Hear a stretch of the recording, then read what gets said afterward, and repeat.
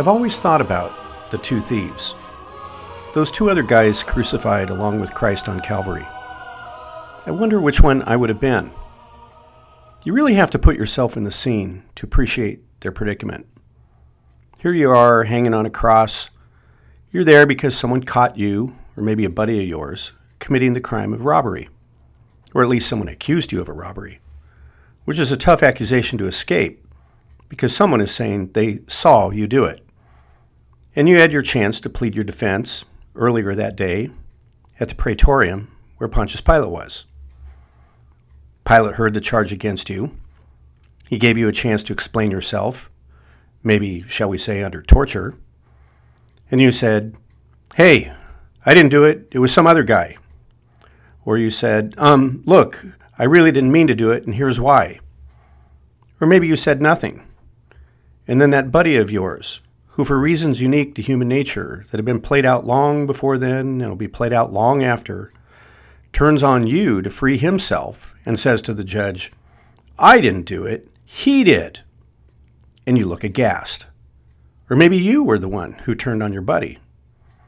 And just as it was played out long before and would be played out long after, the accusation backfired, and both of you were caught. In any case, the judge heard the evidence against you in public. He consulted with his attendants in private, and then he went out to the judgment seat and announced, so that anyone in earshot could hear, "I find you guilty of the crime of robbery. You shall mount the cross." He probably had you scourged a bit, not a whole lot. Romans didn't scourge people to the point of death, at least for the most part, when they knew a crucifixion was forthcoming. They wanted you to feel pain. They wanted others to see you feel pain so that they would never think about doing what you had just been convicted of doing. They'd insult you, mock you, bash you around a bit. "You're a scumbag." "How's it feel to go to die?" they'd say with bug eyes at you. "You scared? Ha, good. You deserve it. Got any family members around? Better hope not. You don't want them to see you in this way. You don't want to see them see you in this way. You like screaming? Good. You're going to get to scream all you want." They hand you some crossbeam that you'll be hung on. They whip you a few more times, and then you try it on for size. "Start walking." Wait, what's that?" "Oh yeah, we got another guy joining us." "Whatever. Ite," which means go. And so you walk through the streets where people stop to look at you. They figure you're a criminal. You must have done something wrong or the Romans wouldn't have convicted you. Yeah, you're going the route of despair and pain. But, well, you deserve it. You should have known better. And you get a few whips along the way. Again, more to make people scared of going through the same thing than to take any real time off your life. You head outside the walls and go to a place where they usually crucify people. You probably passed by that place before. It was outside a gate to the north side of the walled city. Again, the Romans wanted to make sure their victims were seen. Maybe you'd stop and look at those poor wretches hanging on the crosses. Maybe you couldn't. "Never'd happen to me," you'd say, like most criminals that think they'll never get caught. "If I did, I'd just slit my wrists or something." Yeah, if you had the chance. But you didn't get the chance. They shove you to the ground and grab your crossbeam. One guard grabs one of your arms really tight. Another guard grabs your other arm really tight. You can't kick because another guard is on both your feet. You can't quite see what's going on. All you can do is look up at the sky. You're screaming. You're cursing. Maybe you spit at a guard and he then smashes his fist across your face. You refrain from spitting again. For a bit. You feel a metal point in your wrist, and you try to turn your head in time as you see a hand go up with a mallet that crashes down on that iron piece. It's excruciating, it's numbing, it's shocking, all at the same time. You can't think, and then your arm is pulled extra far on the other side to keep you from sagging when you'll be launched upright, and that pulls your shoulders out of joint and across rough, splintery, hewn wood, leaving what feels like shards of glass across your back. Another hand goes up with the mallet and comes down again with unbelievable pain through your other wrist. Both hands. Oh my, oh my. You can't handle it. But you're not done. The guards grab both sides of the crossbeam and start hoisting you up. No, you can't take it anymore. You're now hanging from the nails in your wrists, more like drooping in sick fashion. You scream at the top of your lungs.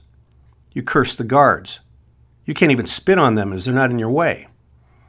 There's a moment's hesitation, maybe, when they mount the crossbeam on some forked sticks they can use to elevate you onto the straight bar posted in the ground. Your legs dangle. Your arms come out of their sockets. You try to kick if you can. Against anything, air, whatever. It's instinctive. It hurts. The more you kick, the more your hands hurt. The more you'll tear your wrists off the nails. You would if you could, but you can't. There, the crossbeam is mounted. You're now looking over and above what you would see if you were standing. You'd be a good jump down if you could jump down. You're looking down on people who are looking up at you. You can't kick with your legs anymore. Someone's tied them to the post, or they've grabbed them together by your knees.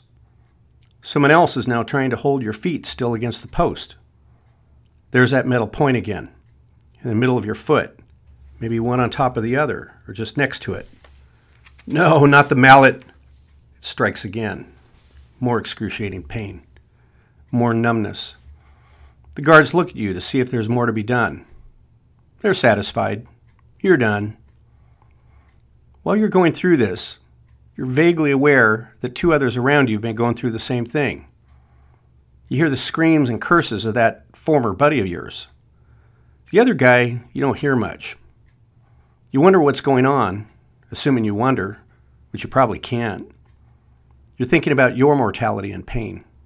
You really have no time to think about anyone else's. But at some point, you can, because you're now upright, and the others are too. You hurt in ways you never thought possible. You can't get comfortable. When your feet become unbearable, you hang from your hands. When your hands and shoulder sockets become unbearable, you rest on your feet. You writhe like a snake on a stick, up and down, gasping bites of air. Your shoulders are out of place. You have splinters. Your hair's in your face. Sweat and blood are dripping. You itch. You can't scratch. You're dying of thirst, but only in a manner of speaking. You vomited several times already. The residue is sticky, putrid, and itchy too. But it's not quite like the bowels you've lost. They drip down your legs and your feet. You reek of diarrhea, and you itch from that too. The guards laughed when you did so. Conditions that would be mortifying in public are not embarrassing now. Your only thought is of pain, and fear of even more pain. You see feral dogs at the periphery. They're looking for the chance to get a bite out of your leg. You see birds of prey circling. Sometimes they perch on the crossbeam and see just how alive you really are. They have little to fear if they're wrong and you're not dead yet. Maybe they'll get an eyeball to start on. At the core of your being, though, is utter despair. Utter despair. You're going to die. You have no idea what happens after that. Will you suffer more torment? Will you be judged in the afterlife like you're judged here? Will you dissolve into nothingness? Why'd you even live? Is this what life all about, to get pleasure while you can, as long as you can, and die quickly in your sleep? Well, you miss that chance now. You're going to die slowly, and you're going to go crazy while you do so. And you look at that other guy now crucified between you and your buddy. Maybe you heard something about him. Maybe only that morning while your trial was going on. Maybe before. You see that quite a crowd has followed him out here. They're looking at you while they're looking at him. You see chief priests and temple leaders. They're there insulting him. They ignore you.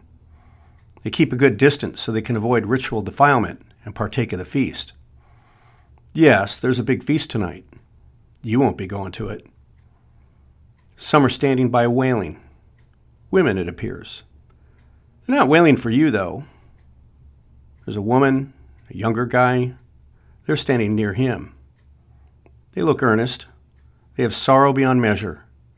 But they're faithful, and they love him dearly. You have no one who loves you. No one will miss you. No one will remember you. Your buddy keeps screaming and cursing. He curses at the guy in the middle, too. You're in utter agony. You scream and writhe, and you curse, too. And maybe you also curse the guy in the middle, because you'd curse anything whatsoever that happens to be in existence, because that thing or person exists, and soon you won't. But at some point, something very strange occurs. You stop screaming. You tell your friend to shut up. And you tell him to shut up about the middle guy.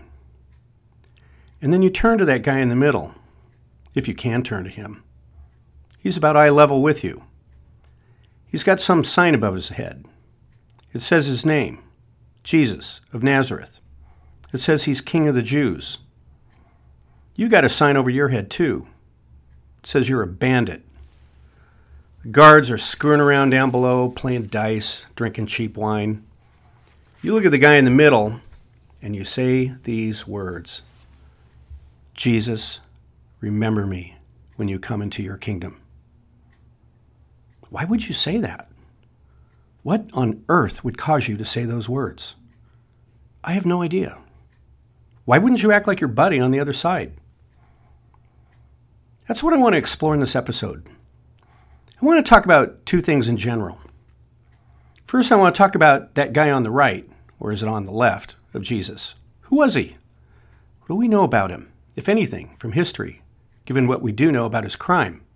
He was a robber or a bandit. And second, I want to talk to you about the guy's words, what they meant, what Jesus said in reply, what church fathers and scripture scholars have said about these words too. I think we're supposed to pay attention to this side story of Jesus' crucifixion. Nothing is recorded in Scripture without purpose. I'm sure plenty of things happen at Calvary that'd be worthy of all kinds of interest down through the ages, but never got recorded. Well, this incident got recorded, and it's supposed to tell us something special. I want to try and get at what that special message is. Let's turn first, as we always should, to the text of Scripture.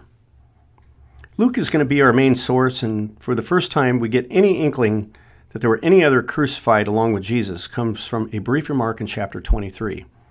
Right after that passage about the women of Jerusalem who meet Jesus on the way to Calvary, right after Jesus addresses them as daughters of Jerusalem and tells them not to weep for him but for their children, and if they do these things when the wood is green, what will they do when it's dry? The passage continues. Quote, "But others were being led off, 2 wrongdoers, with him to be put to death." End quote.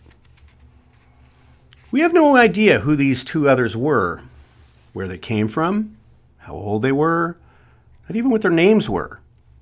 Although legends will supply us with details about them. That we'll talk about later. We don't know when their trials were, although we can assume they were earlier that morning, probably concurrent with Jesus' trial, in between its starts and stops. We don't know if they were Jews. We don't know if they had any family or followers like Jesus had following along with him. All this passage says is that they were, quote, wrongdoers, and they were being, quote, led off with him to be put to death. I want you to keep your eye on that term wrongdoers for a minute, because that's not the only term that's used to describe these fellows. But the next time we hear anything about these fellows is at Calvary itself, and they're already on their crosses. All 4 Gospels mention their presence there, and it's from the Gospels of Matthew and Mark that we get this other descriptive name for them, in Greek, of course. They're called lestes, L-E-S-T-E-S, lestes. It's the plural form of the word lestai, and the word has a fairly clear meaning from antiquity. It means robbers. The 2 guys being crucified along with Jesus were not just wrongdoers, they were robbers. Let's take a minute to talk about this term lestes, because it gives us some insight into who these 2 fellows were, and we really have precious little else to go on. The word lestes was to the ancients what the term robbers or bandits is to us. There's always a notion of violence that comes with it. It's distinct from the term kleptes, which they use to describe a stealthy person who, without violence, deprives another person of property. That word is the root for our own word, kleptomaniac, which refers to someone who is in addiction to stealing. But one who is a kleptes is very different from one who is a lestai. A lestai usually travels in bands, which is why the plural form of that term, lestes, is often translated as bandits. Bandits are brigands, marauders, gang members who attack caravans or settlements with weapons and who rob people of their goods. These people are very different than people who go around stealing in secret. They're terrifying. They're invasive. They would take oaths together.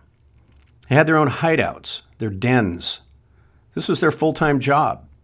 They might swoop down from their mountain roosts, swarm into villages, raiding crops, plundering valuables, killing those that got in the way. They were highwaymen. They'd lie in wait for travelers or caravans and then jump out from nowhere and raid the travelers of their precious goods. The Jewish historian Josephus uses the term lestes 78 times, and each of these times he gives the same impression. They were an exceedingly nettlesome kind of criminal, and governments throughout the Mediterranean would wrangle with them with various degrees of success. If any military unit happened to catch any, they were authorized to summarily execute them. No trial was necessary. Herod the Great managed to catch a leader of a large horde, and of course, he had him killed with relish. Sometimes, robbers would demand ransoms or extort money from towns. They could exact bribes from public officials.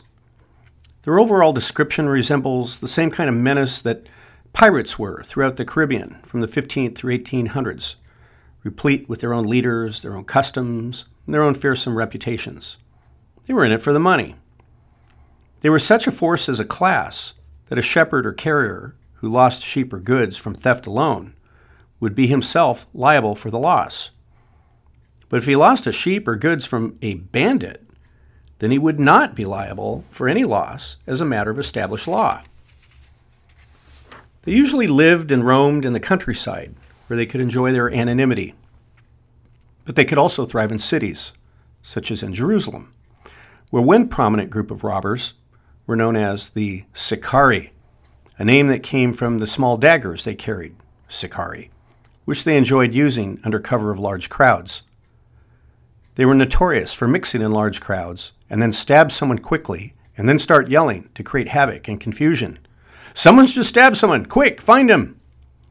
The Sicarii even managed to kill the high priest Jonathan that way in the year 54 AD. This technique has had fabulous utility throughout the ages, at least until surveillance cameras came on the scene. The New Testament contains 14 references to lestes, and all of them more or less reflect these same aspects, although with one possible difference.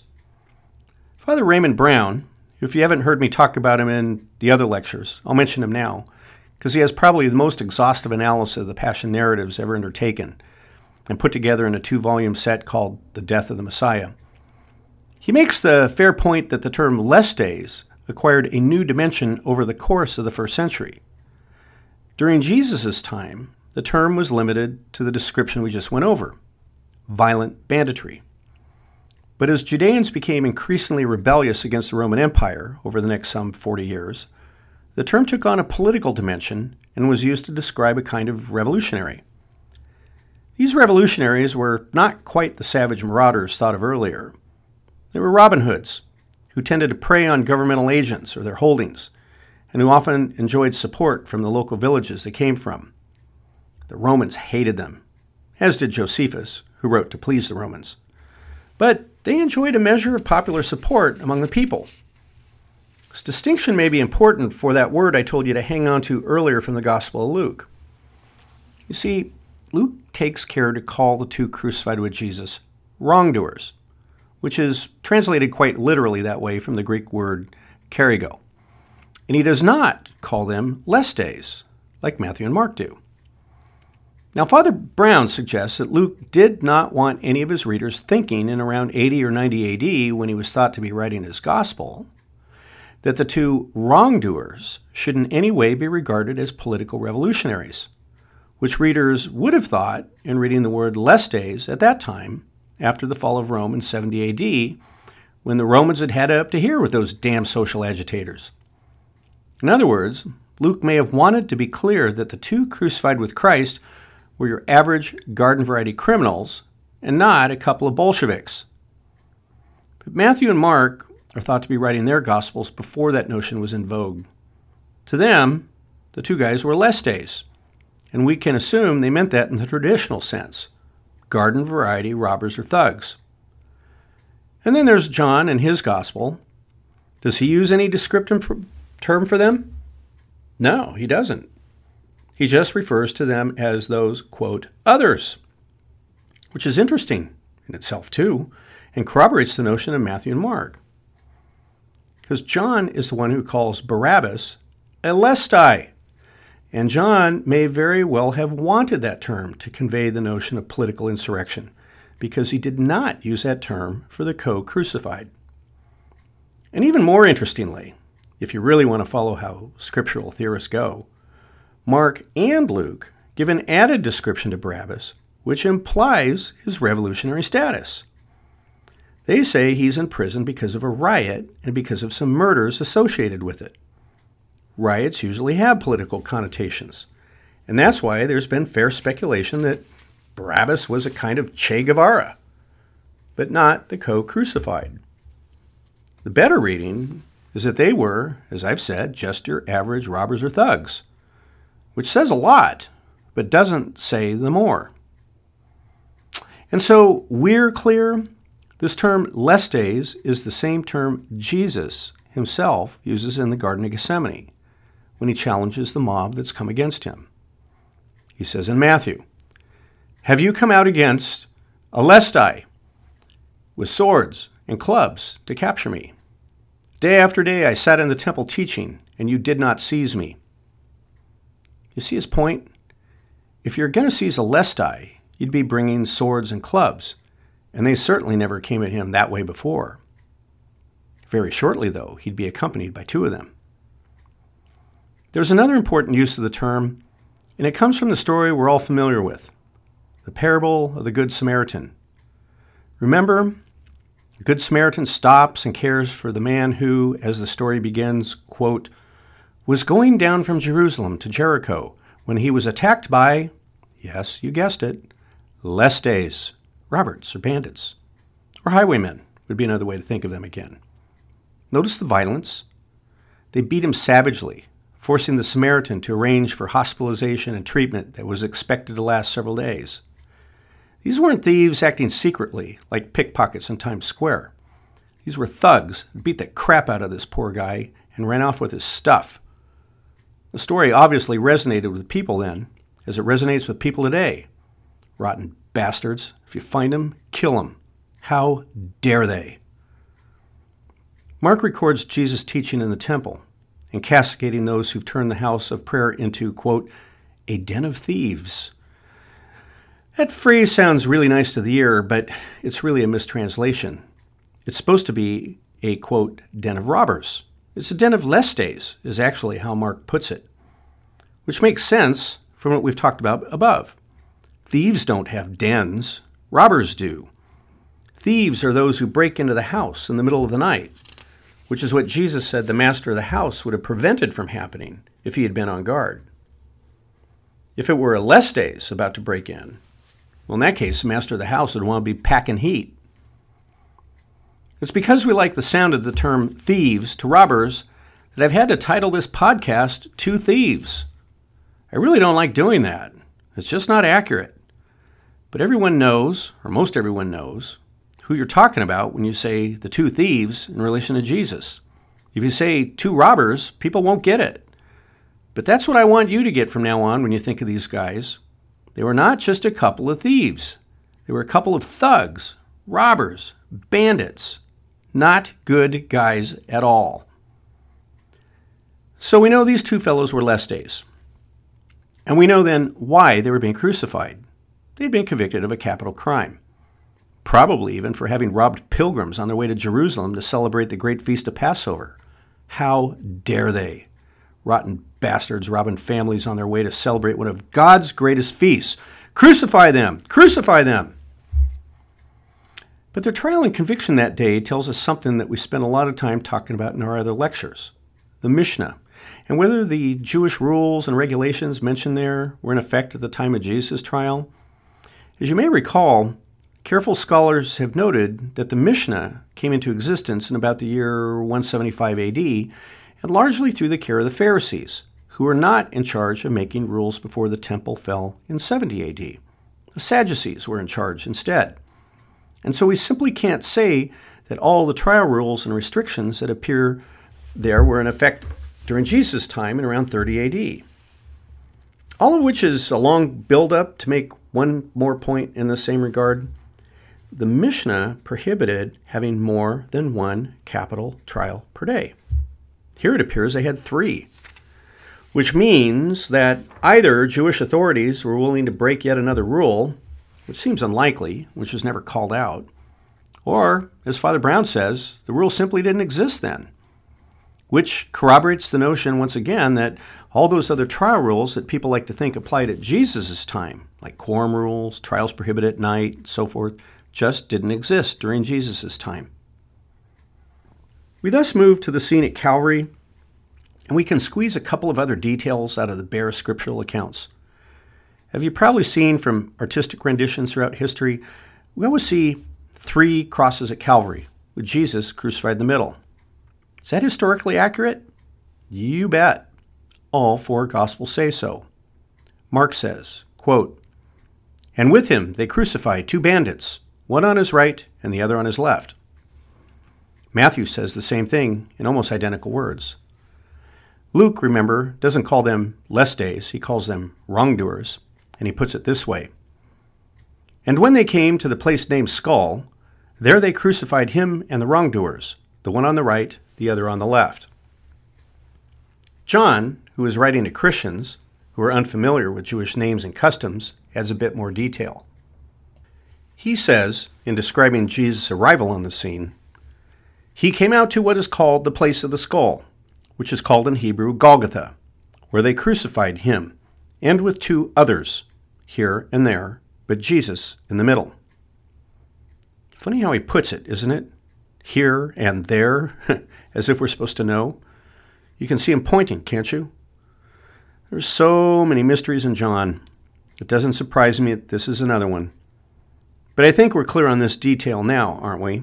Jesus was in the middle between the 2 others. I hesitate to offer one other point because it almost is too ridiculous to mention.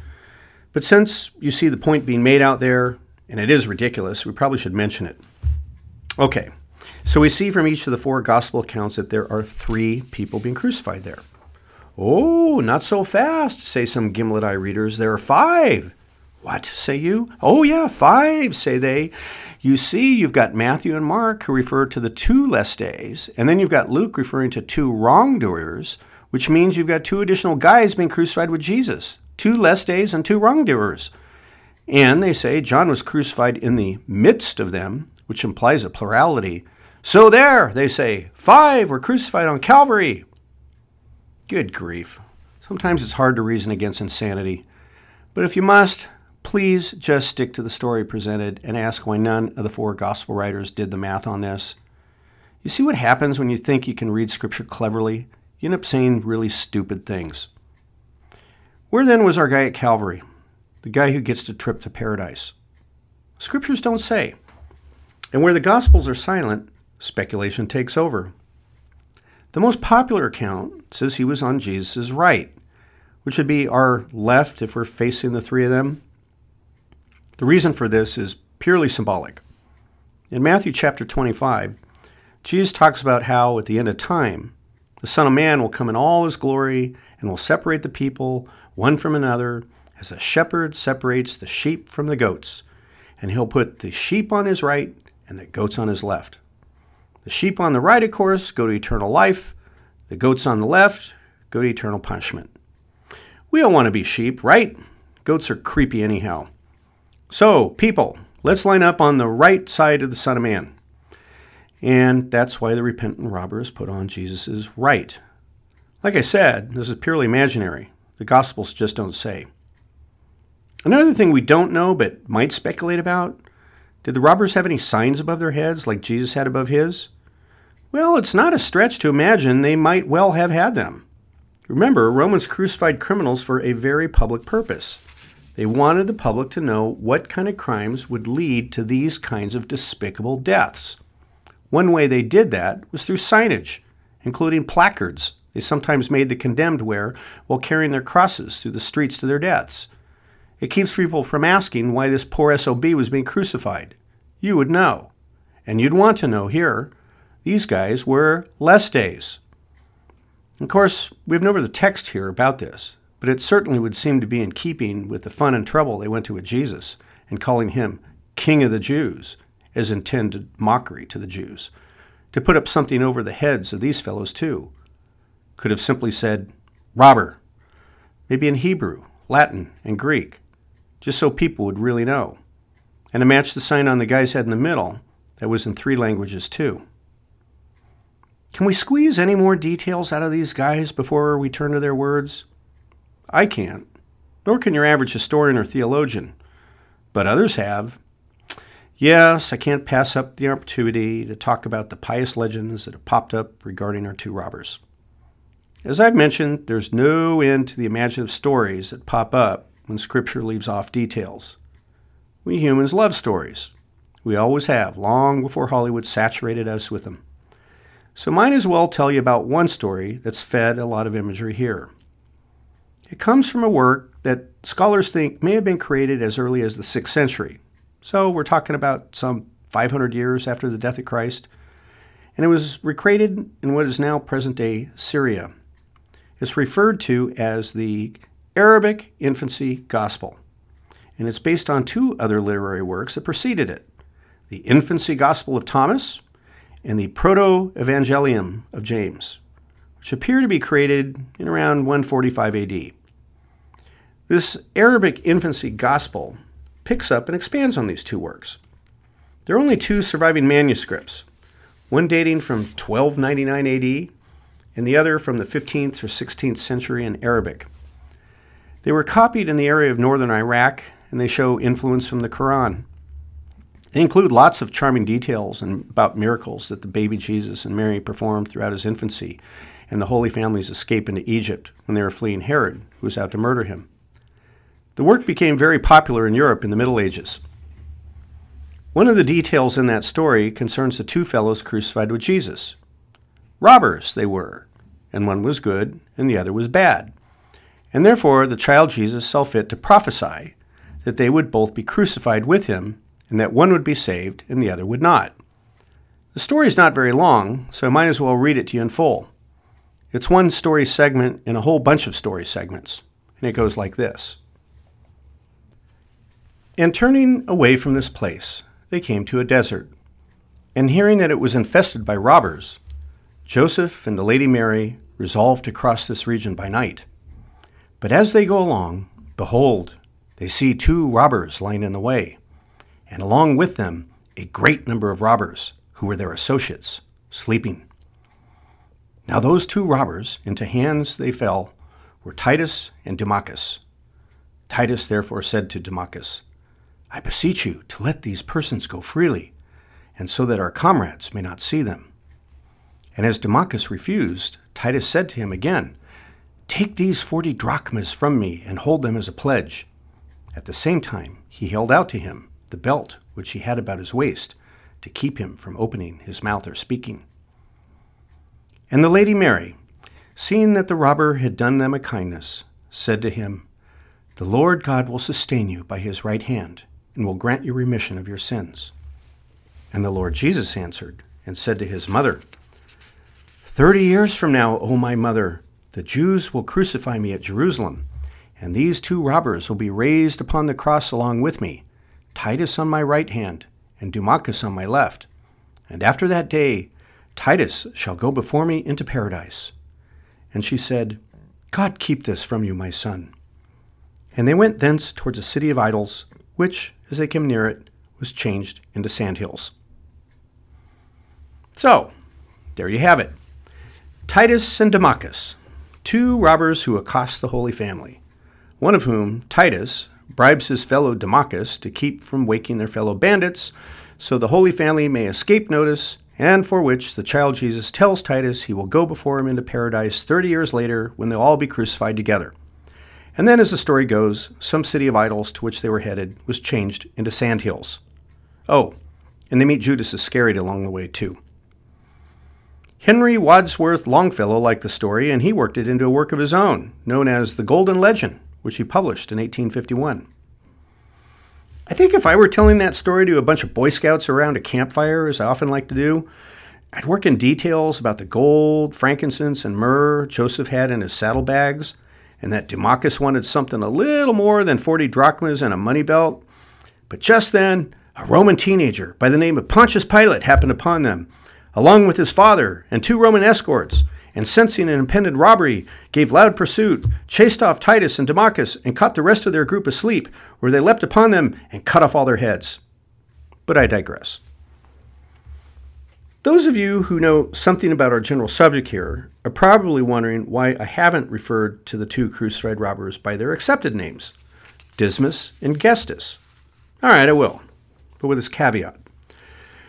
The names come from another work that popped up in the middle of the 4th century. So again, about 300 years after Jesus' death, and it became known as the Gospel of Nicodemus, or the Acts of Pilate. The work parallels the Gospels in some respects, but it throws in a few details that the real Gospels lack. One of those details is the names of the 2 fellows crucified along with Jesus. The work says, plainly and simply, that Dismas was on Jesus' right and Gestas was on his left. And Dismas was the one who chastised Gestas and beseeched Jesus for entering into his kingdom. I don't terribly like to draw from non-canonical works to get details, but these 2 guys did have names, and so there's nothing wrong, I guess, in using these names for them so we can keep them apart. Or we can call them Titus and Dumachus. I really don't care. But you should also know the names weren't made up out of nothing.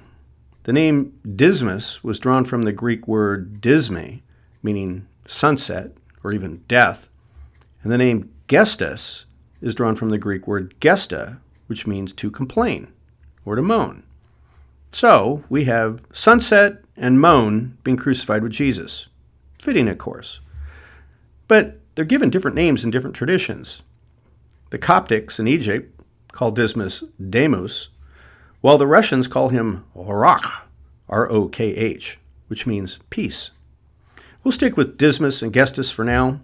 Dismas is the one on the right, Gestas is the one on the left. One a sheep, the other a goat, as it were. One last thing before we get to the exchange of words. Where do these words fit in with the 7 last words of Christ on the cross? Well, most scholars would agree they come in second. They were the second words Jesus spoke from the cross. His first words being, "Father, forgive them, for they know not what they do." Words also recorded by Luke. In third comes John's account. "Woman, behold your son. Son, behold your mother." Fourth, we have Matthew and Mark recording Jesus echo Psalm 22 when he says, my God, why have you forsaken me?" And then we get 2 more from John. "I thirst," and "It is finished." And then Luke records what were probably Jesus' last words, "Father, into your hands I commend my spirit." What's really cool about each of these 7 words is they each express distinct notions about life in God. You have first, forgiveness. Second, salvation. Third, relationship. Fourth, abandonment. Fifth, desire. Sixth, triumph. Seventh, reunion. So with that, let's talk about the notion of salvation in Jesus' second words. Luke gives us these second words right after describing a scene in which Jesus is mocked for being helpless to save himself. He says, quote, "The people stood watching, and the rulers even sneered at him. They said, 'He saved others, let him save himself if he is God's Messiah, the chosen one.' The soldiers also came up and mocked him. They offered him wine vinegar and said, 'If you are the king of the Jews, save yourself.'" That's then the setting for what happens next. You have people watching, rulers sneering, and then rulers and soldiers jeering. "Go ahead, Save yourself." One of the robbers now chimes in. Luke says, quote, "One of the criminals who hung there hurled insults at him. 'Aren't you the Messiah? Save yourself and us.'" Now the passage is intriguing on many levels. First, the insult comes from a criminal, and third, in line behind rulers and soldiers. You see how alone Jesus is? He's vilified not only by the Jewish leaders and Roman soldiers, he's also vilified by other wretches crucified along with him. Perhaps we're supposed to recall Psalm 22, verse 7. "I am one reviled by human beings and considered as nothing by people." Father Brown notes that the Jewish rulers in the first mockery sneered disbelievingly, "If this is the Messiah." The Roman soldiers in the second mockery mock Jesus, "Save yourself." But this evildoer repeats both in his blasphemy. "Are you not the Messiah? Save yourself and us." St. Bede in the 8th century loves the irony here. He says, "Here you have the Jewish leaders blaspheming and mocking the name of Christ, which was delivered to them by the authority of Scripture, whereas the soldiers, who are ignorant of Scripture, insult not Christ as the chosen of God, but as the King of the Jews." Second, the robber obviously has heard something about Jesus, whether right there at Calvary or during his earlier trial that morning, or maybe before, when, say, he was sitting on some grassy plain where people were passing out an endless supply of loaves and fishes, and he was checking out who he might mug on the way back. Who knows? But it is curious about the way he calls out to Jesus, "Aren't you the Messiah?"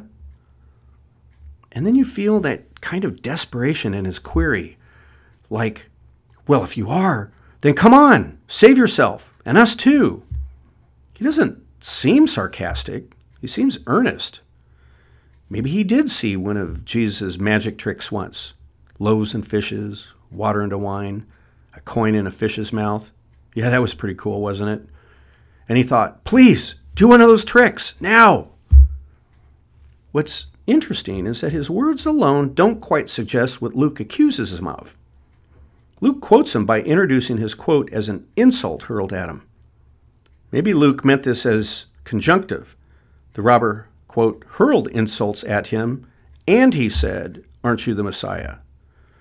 According to scholars, the Greek isn't crystal clear what approach he meant. But you'd have to wonder why a guy would be casting insults at someone who might in fact be the Messiah, unless he were particularly callous, which he may have been. Seems like you'd want to hedge your bets under the circumstances. On the other hand, we're missing context. Luke does say he was blaspheming. I suppose we can imagine his words as an insult if we think of the guy not as some sad, desperate vagabond, but as some callous Hell's Angel without his Harley. In fact, there's no reason to think that both of these guys were a couple of Hell's Cats. And don't forget what the crucifixion scene was like here. Don't think of it as like some quiet, lingering death watch. It was nothing of the sort. It was a place filled with screaming and retching and panting and convulsing and F-bombs, or the local equivalent. Many people went insane during the process. Easy to see why if you stop and think about it.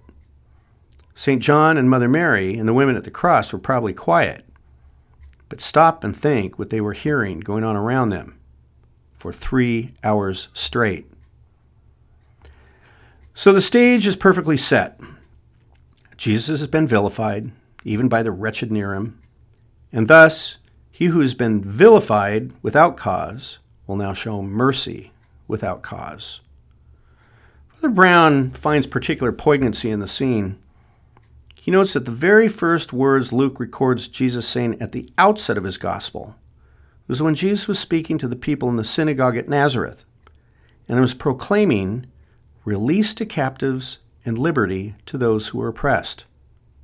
Now, Luke has Jesus' last words as fulfilling that promise by offering paradise to a wrongdoer hanging on a cross. What follows, though, is a rebuke, but not from Jesus, but from the other wrongdoer. Luke says, quote, "But the other criminal rebuked him." The Greek word Luke uses Epitomon is exactly that, a rebuke.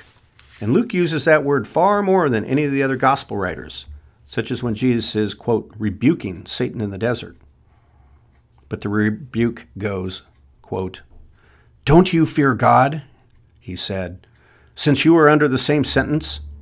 We are punished justly, for we are getting what our deeds deserve, but this man has done nothing wrong." Don't you fear God, he says.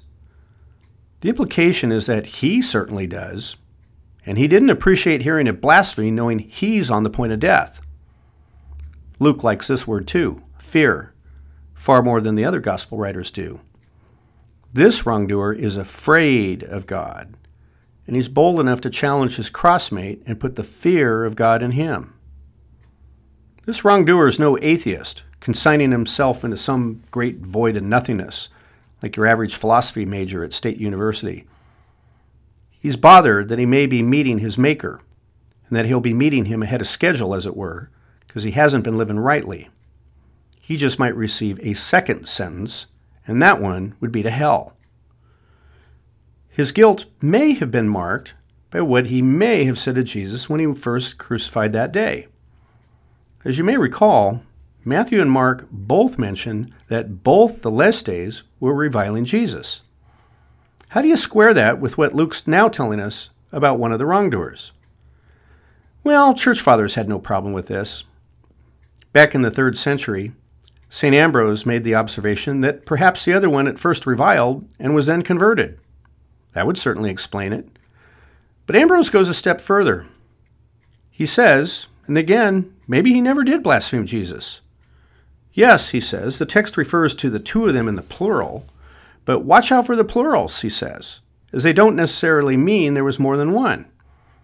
He points to the letter of Hebrews, where the author says, chapter 11, "They wandered in goatskins, and they were sawn asunder," when in point of fact, Elijah alone is the one who had gone in goatskins and was sawn asunder. The reference to Lestes in the plural, he observes, may be meant as a mystical reference. The Lestes represent us sinners who are to be crucified by baptism with Christ, as Paul declares in his letter to the Romans, chapter 6, verse 3. He's got a point. So please, don't ever let people tell you that good, solid scriptural exegesis never existed until modern scriptural studies arrived on the scene. Indeed, I'm able to quote these church fathers as I am, thanks to the work of St. Thomas Aquinas, who went through the famous library at Orvieto and created an astounding anthology of running commentary on each of the 4 Gospels by 80-some church fathers. His work, called the Catena Aurea, or Golden Chain, is a remarkable work, even by today's standards with computers and word processing. But getting back to Dismas here, what's remarkable is not only his confession of guilt. He says, quote, "We are punished justly, for we are getting what our deeds deserve," but his next assertion, "But this man has done nothing wrong." How do you know that? Why would he say that? Had he heard the buzz? He may well have heard Pilate say words of identical effect earlier that morning, "I find no guilt in him." And then he realized Pilate got cowered into crucifying Jesus, in spite of knowing Jesus was innocent of any crime. Of course, he may have been sitting on some grassy field pigging out on loaves and fishes once too. Again, who knows? But what we do know is that he proclaimed Jesus' innocence, just like the centurion just a few feet away from him who proclaimed about Jesus a couple of hours later. St. John Chrysostom unpacks this same point. It's a bit long, but it's worth hearing in full. He says this, "Here the condemned performs the office of judge, and he begins to decide concerning truth, who before Pilate confessed his crime only after many tortures." Chrysostom presumes that the wrongdoer confessed under torture, so curious assumption here. "For the judgment of man from whom secret things are hid is of one kind. The judgment of God, who searches the heart, is of another. And in the former case, punishment follows after confession. But here, confession is made unto salvation. But he also pronounces Christ innocent, adding, But this man hath done nothing wrong, as if to say, Behold, a new injury, that innocent should be condemned with crime. We kill the living, he raised the dead. We've stolen from others, he gives up what is our own. The blessed thief thus taught those that stood by, uttering the words by which he rebuked the other. But when he saw that the ears of those who stood by were stopped up, he turns to him who knows the hearts, for it follows. And he said to Jesus, Lord, remember me when you come into your kingdom. You beheld the crucified, and you acknowledged him to be your Lord. You see the form of a condemned criminal, and you proclaim the dignity of a king. Stained with 1,000 crimes, you ask the fountain of righteousness to remember your wickedness, saying, But I discover your hidden kingdom, and you turn away my public sins, and accepted the faith of secret intention. Wickedness usurped the disciple of truth. Truth did not change the disciple of wickedness. Great quote, huh?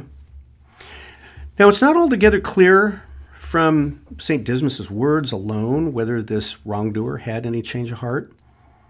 All we have from his words is a rebuke to the other wrongdoer and an expression of fear for the hereinafter. That's okay. This wouldn't be the first time Jesus would be meeting someone more than halfway.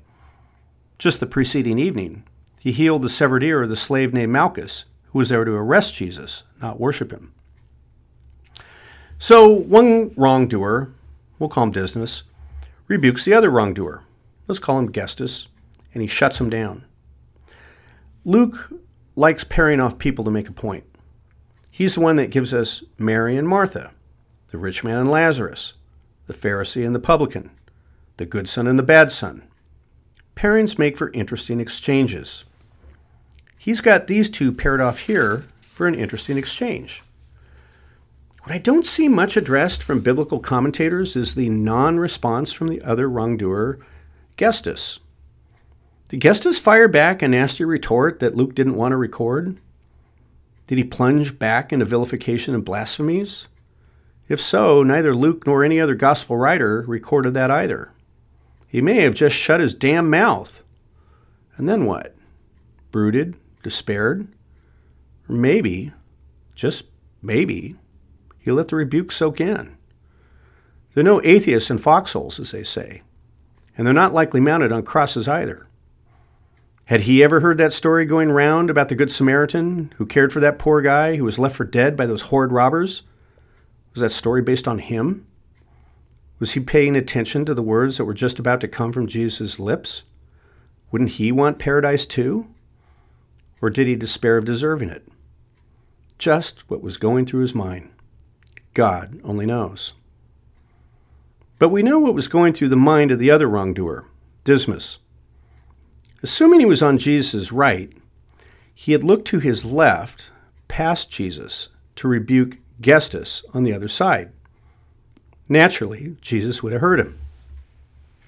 So Dismas continued looking left, where he could see his own blood-soaked, nailed left wrist, past the blood-soaked, nailed right wrist of Jesus just across from him.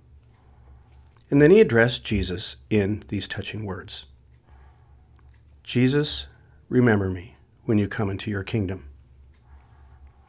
Another trenchant observation from Father Brown.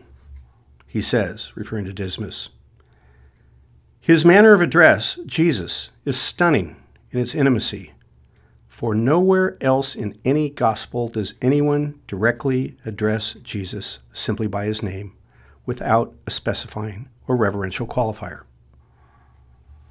Nowhere, right? People address Jesus as Jesus, Son of David, or Master Jesus. But where do you have someone just blurt out his name directly? Jesus, remember me. How simple, how direct, how pure. Fulton Sheen puts it this way.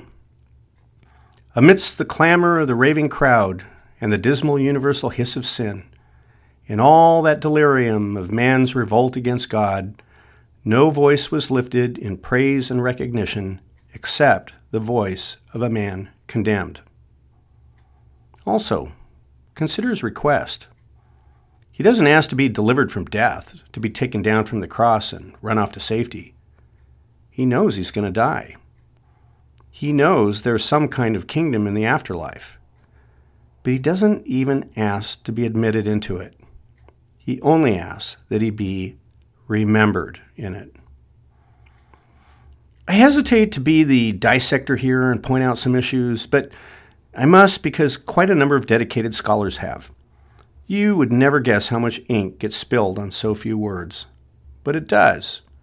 And I can't say it's not right that it does. Rather, I think of this as consistent with my view of the world, which is that God made it kind of messy, and he has a lot of fun watching us work through the mess. So what kind of mess am I talking about here? Well, let's start with the in controversy.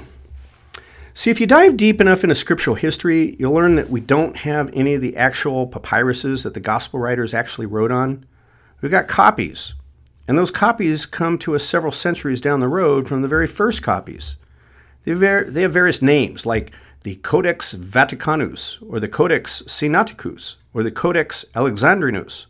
They sound like a bunch of gladiators, but they're not. They're carefully copied versions of earlier versions. Now, don't let that disturb you any. You can get the full text of the Bible just by assembling the quotes that appear in other ancient writers over the period, and they were looking at original texts. And there are far better and more numerous copies of the original biblical text than there are for all kinds of other texts from antiquity that everyone regards as authentic. But one pesky little problem is that some of these versions have some words and other versions don't. And that's why you'll sometimes see footnotes in whatever Bible version you have that points out some of those differences. And now, here's one of the differences. And some people think it has theological import, although I'm not clear on that. It concerns the passage when St. Dismas says he wishes Jesus to remember him when he comes, quote, into his kingdom. Well, or is it in his kingdom or kingly power? You see, some texts say in and some say into. So what's the difference? Well, if you read the passage as, remember me when you come into your kingdom, then it indicates that Dismas thought Jesus was on his way into his kingdom as if it were some place, and he wanted to be remembered as soon as Jesus got there. And then people would wonder how it was he thought that, since no one else did. But the better view seems to side with the in version, because that implies the parousia, the key word that defines the coming of God's kingdom. We see that notion in the Lord's Prayer, thy kingdom come, right? What does that mean? Thy kingdom come. So when Dismas is asking to be remembered when Jesus comes in his kingdom, he's very rightly asking to be remembered when Jesus comes into his kingly rule, which is not exactly like some Disneyland castle implied in the former version. For this reason, considerable debate also exists over the Greek term translated as kingdom, basileia, which has as its root the notion of something royal or kingly, whether in this case it should be translated as kingdom or kingly power or kingly rule. Of course, there are allusions to Psalms, such as Psalm 106, verse 4, which says, quote, remember me, Lord, in the course of favoring your people. Visit me with your salvation. So you see, his request is more than just, hey, remember me when you get to your Disneyland castle. It's more like, please remember me when you come to rule the world. And the term may or may not imply some second coming. It may well read to also refer to a place, as some say, like John says in chapter 14, verse 3, when he records Jesus saying, and when I go and prepare a place for you, I will come again, and I will take you to myself, that where I am, you may be also. In any case, we should marvel for a minute about the fact that Jesus elected to articulate a response at all. Fulton Sheen points out that Jesus broke a silence when he refused to break it on multiple occasions earlier.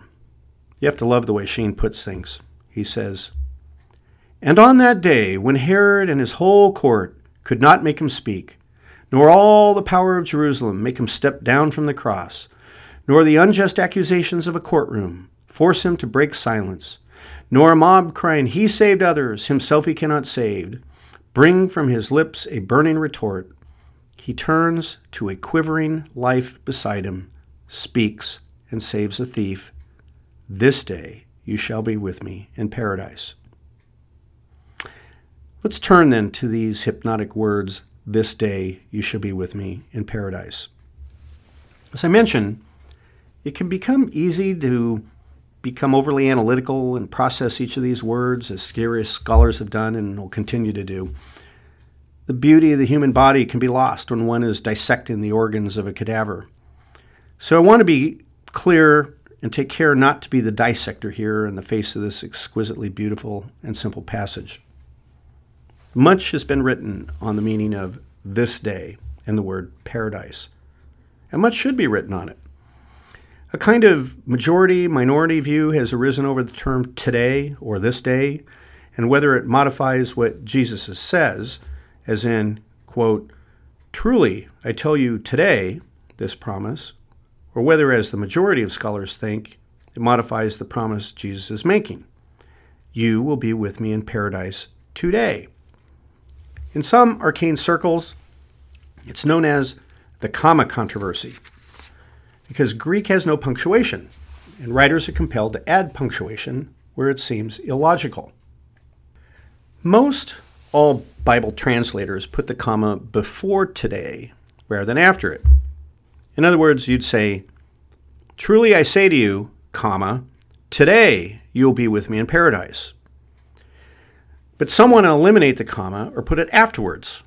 So you'd say, truly I say to you today, comma, you will be with me in paradise.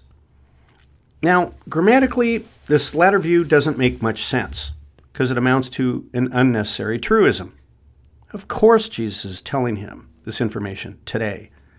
Are we supposed to think he needed to clarify that it was today he was making the promise to him? But the interpretation has come up because some people, Protestant exegetes, so far as I can tell, are very uncomfortable in thinking that Jesus would actually be placing this fellow in heaven that very day when Jesus had other business to attend to, like descending into Sheol and freeing the captives from the bosom of Abraham, smashing the gates of hell, and then escorting the righteous through the pearly gates on Easter Sunday. But that's okay. We don't have to get exercised over the word today. First of all, there's God's time, and he's not bound by 24-hour cycles. When he says today, he can be talking about 1,000 years, like the second letter of Peter says. Rabbinical Midrash offers the same point. Plus, when we close our eyes in death, we don't know what's today, tomorrow, or the next day when you open them back up. As far as this guy is concerned, once he takes his last breath, he might well find himself, like we find ourselves coming out of anesthesia and waking up, as it were, on Easter Sunday, after Jesus had accomplished these other intervening tasks. It'll be the same day to him as far as he's concerned, and that's all that seems to matter. So yeah, the passage is a bit of a mystery, but so what? Pope Benedict XVI thinks so. He says that we're missing the main point if we think about it too much. In his great work, Jesus of Nazareth, he says, quote, this is a mysterious saying, but it shows us one thing for certain. Jesus knew he'd enter directly into fellowship with the Father, that the promise of paradise was something he could offer today. He knew he was leading mankind back into paradise from which it had fallen, into fellowship with God and man's true salvation. Now, as long as we're paying attention to details, then let's pay attention again to Jesus' words, because he prefaces them with this, quote, Amen, I say to you. That phrase is found 6 times in Luke, 25 times in Matthew, 13 times in Mark, and 25 times in John. A lot of times. And it's always used this way. Hey, pay attention, because I'm going to tell you something really important. So think about this. Jesus is dying on the cross. 2 robbers are hanging there next to him. People are coming by to mock him, some to weep over him, as he's on the brink of completing his earthly ministry. And instead of giving some grand speech to the world or proclaiming the coming of his kingdom or telling his enemies they'll perish in everlasting shame, he turns towards a common criminal and says, Hey, pay attention, because I'm going to tell you something really important. Today you'll be with me in paradise. Let's then talk about paradise. This term, paradisos, Greek term, is found in only 2 other places in the New Testament, apart from its appearance here. One appearance is in the 2nd chapter of the book of Revelations, where John is directed to write to the angel of the church in Ephesus, quote, "Whoever has ears, let them hear what the Spirit says to the churches. To the one who is victorious, I will give the right to eat from the tree of life, which is in the paradise of God." So the tree of life is associated with being in the paradise of God, which of course is hearkening to the tree of life in the book of Genesis, from which our entire sad story first began. The other reference appears in Paul's 2nd letter to the Corinthians, where he has this curious account about a man he knows who 14 years earlier, quote, was caught up to 3rd heaven, which he says was being, quote, caught up to paradise, and hear inexpressible things that no one is permitted to tell. That's 2 Corinthians chapter 12, verse 4. Now, some want to use the term that Paul is implying there to apply in Luke and suggest that all Jesus was promising the poor criminal is that he'd take him up to the 3rd heaven, which is some place less than heaven. John Calvin is someone who adopted this position. His point, and the point others make, is that heaven wasn't open that day yet on Good Friday, and so no one could get there yet. But they could go to lesser heavens and wait, maybe, for Jesus to call them up to the real heaven later. Some even tweak the theory a bit further and say the robber doesn't get to go to heaven because he hasn't expressed repentance yet. But that point surely exceeds everything that Jesus has spoken about previously, such as the return of the prodigal son, whose father came and greeted him after he saw his son, quote, a long way off. I just don't think we're supposed to have a stingy view of salvation, and no church fathers that I see think so either. So I'm sorry, Mr. Calvin, and the rest of you, I just don't agree, and I'm persuaded by the 7 reasons Father Brown compiles to reject this interpretation. First, in early Judaism, paradise and the Garden of Eden were meant to convey ultimate happiness, not something secondary or tertiary like this 3rd heaven. Second, when Dismas was asking to be remembered, why would he be hoping for a lesser heavenly status? Third, why would Jesus, after he died, go to some lower heaven? Fourth, Jesus tells Dismas he will be with him. Why would he say that if he would not in fact be with him? Fifth, the story of Lazarus and the rich man only implies 2 places separated by a great chasm, not multiple levels you can't cross over. Where are the other places anyhow? Sixth, what in Holy Scripture ever indicates that one can't obtain full salvation in the last minutes of their lives before death? Think of the laborers who got paid the same at the very end of the workday. And then finally, that passage in Revelation is consistent with paradise being the place of final repose. And for those who don't think our Dismas here was fully worthy to enter paradise, try these words on for size from St. Gregory from around the year 600. He says the crucified man manifested all 3 of the theological virtues that St. Paul recommends. He had faith because he believed that God would reign, even though he saw him dying the same way he was. He had hope because he asked for an entrance into his kingdom. And he had charity because he reproved his fellow thief and was dying for the same crime. As for me, I might add, what else was the poor guy supposed to do? Recite the Nicene Creed and make some act of contrition? I also like this pithy summary from Arnold of Chartres that St. Alphonsus Liguori also liked well enough to quote in his great work, The Passion and Death of Jesus Christ. Of this Dismas, Arnold says, quote, he believed, he repented, he confessed, he preached, he loved, he trusted, he prayed. Nice, huh? So what does the term paradise mean here in Luke? Well, it's a curious word because it comes to the Greek and Hebrew by way of the Persians. The Persian root of the word refers to a walled enclosure or park. 3 times it appears in the Old Testament, in Nehemiah, Ecclesiastes, and the Canticle of Canticles. And it's used to refer to a garden as in the Garden of Eden. It's a nice place, a really nice place. For the Persians, it implied a shady, well-watered place in which wild animals were kept for a hunt, enclosed by walls and furnished with towers. Did Jesus use this term because Dismas was Persian, and he wanted to make him know that he was going to a place he'd really know and like? I wonder. Makes me think of the Big Rock Candy Mountain and how hobos thought of that like their paradise, where you never have to wash your socks and little streams of alcohol come a-tumbling down the rocks. God gives us what'll make us happy. He was giving it to this guy too. We needn't get too narrow and start thinking that heaven is some kind of endless fishing hole or beer supply, although I know plenty of people who say that'd be good enough for them. Paul is quick to tell us that the kingdom of God is not a matter of eating and drinking. It's a whole lot better. So much better that we can't even imagine it. But if you ever stop to think about the happiest moment in your life, it'll be at least like that, and more. And that's what he's promising this hapless criminal.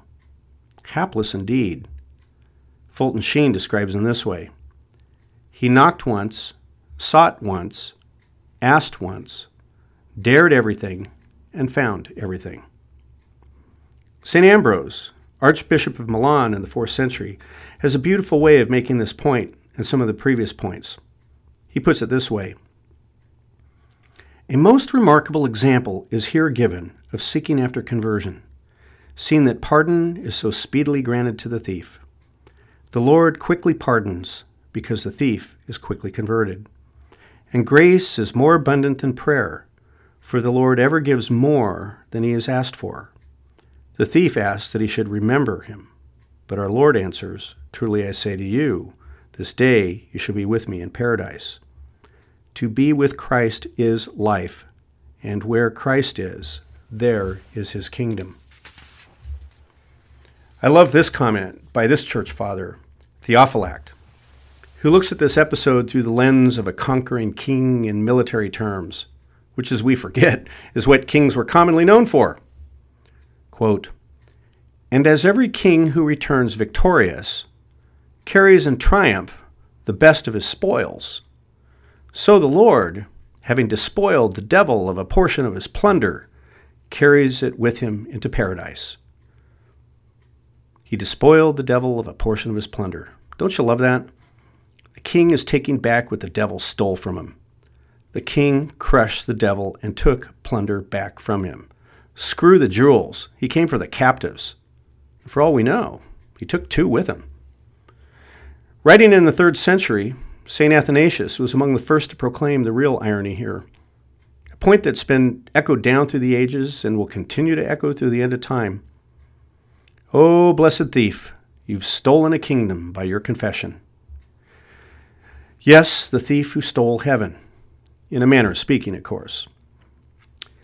When you think of the long line of amazing saints and martyrs that come after and because of Jesus' death, and the long line of the righteous who anticipated his death, it's rather breathtaking to think that the first pick among them all was a common criminal. Again, to quote Sheen, when our spirits stand with John on Patmos, we can see this white-stoled army in heaven riding after the conquering Christ. When we stand with Luke on Calvary, we see the one who rode first in that procession. So our story here is not so much about the good thief, or the good robber, as I'm going to keep on insisting and saying, but about the very good Jesus. My personal patroness is St. Catherine of Siena. There are so many things I love about her, but one of her recurrent sayings is this: Jesus was never held bound to the cross by nails, but by love. Let me say it again. Jesus was never held bound to the cross by nails, but by love. Why is it that we keep forgetting that? Chrysostom puts it this way. Here then we might see the Savior between the thieves, weighing in the scales of justice, faith, and unbelief. The devil cast Adam out of paradise. Christ brought the thief into paradise, before the whole world, before the apostles. By a mere word and by faith alone, he entered into paradise, that no one after his sins might despair of entrance. Mark the rapid change, from the cross to heaven, from condemnation to paradise, that you may know that the Lord did it all, not with regard to the thief's good intention, but his own mercy. Mercy, you see, is the operative word. It's also the word that dominated the thoughts and insights of our great 20th century saint, Polish sister, Faustina Kowalska, which arise from her great suffering and mystical encounters with the risen Christ. She wrote in her diary, Divine Mercy in My Soul, entry number 1507, "All grace flows from mercy, and the last hour abounds with mercy for us. Let no one doubt concerning the goodness of God. Even if a person's sins were as dark as night, God's mercy is stronger than our misery. One thing alone is necessary, that the sinner set ajar the door of his heart, be it ever so little, to let in a ray of God's merciful grace, and then God will do the rest." Why this Dismas or Titus or Demas or Rock or whatever else you want to call him? Why him? Isn't his story the ultimate lesson for us all? We're all him in some manner. None of us deserves salvation. It's a gift, freely given, astonishingly so, to the least among us, as we're all least in that sense. That's why I guess I've always been fascinated with this robber here. As I mentioned at the outset, what in the world caused him to turn his head and say those words to Jesus? I have absolutely no idea. But what I do know is that Christ turned his head to him and assured him that because he said those words, his wish would be more than granted, and he'd be with Jesus that day in paradise. There's one final bit of history I want to leave you with here as we reflect on this extraordinary act of mercy on the part of our Lord, an act that's intended to remind us of the mercy available not just to us too, but to those in the most need of mercy, the most in despair, the most sinful of all. And this history concerns how Jewish law treated the crime of robbery. Jewish law distinguished between theft and robbery, as we've discussed. The thief differs from the robber in the fact that the former steals furtively when observed, whereas the robber takes openly and forcefully. The thief or robber is obligated to restore the stolen property itself to the owner. The obligation comes into being from the time the robbery is committed, and it's not fulfilled until the stolen property is returned, so as to let the owner know it's been restored to his possession. This last point is very particular. The robber must return the stolen goods directly into the hands of the victim. Jewish commentators, note that this is difficult, precisely because of the embarrassment and unpleasantness of the situation. Think about it. If you've stolen or robbed something to someone, can you imagine what it's like to have to go back and face that person again?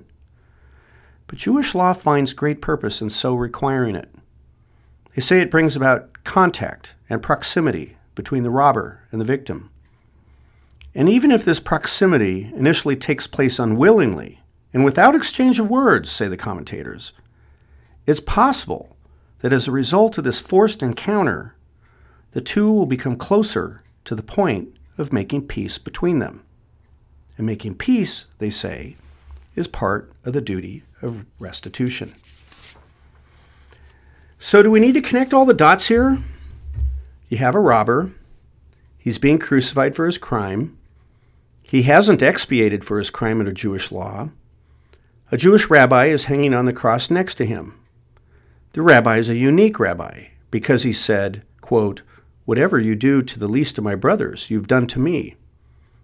In other words, this robber had robbed from this Jewish rabbi. And now he has a chance to meet him face to face and to make peace with him because of his sin. And so it appears he has made that peace with him because the rabbi has invited him to be with him in his kingdom. Oh, and by the way, the sacrificial offering for having committed robbery, it's a ram without blemish. It's offered to the Lord through the priest. Do you think the robber here can find an unblemished ram nearby to offer to the Lord? And what do you think he thought when, not all that much later, he saw that unblemished, innocent man next to him cry out, "It is finished," And Father, into your hands I commend my spirit. I don't know. But he must have had a sense of peace, even when that Roman guard came over to him and bashed his shin bones with an iron bar, which kept him from taking in a few more breaths of life that afternoon. He was heading towards paradise. The ultimate message here is a message of hope. Hope for all, unconditionally. Pope Benedict sums this up nicely.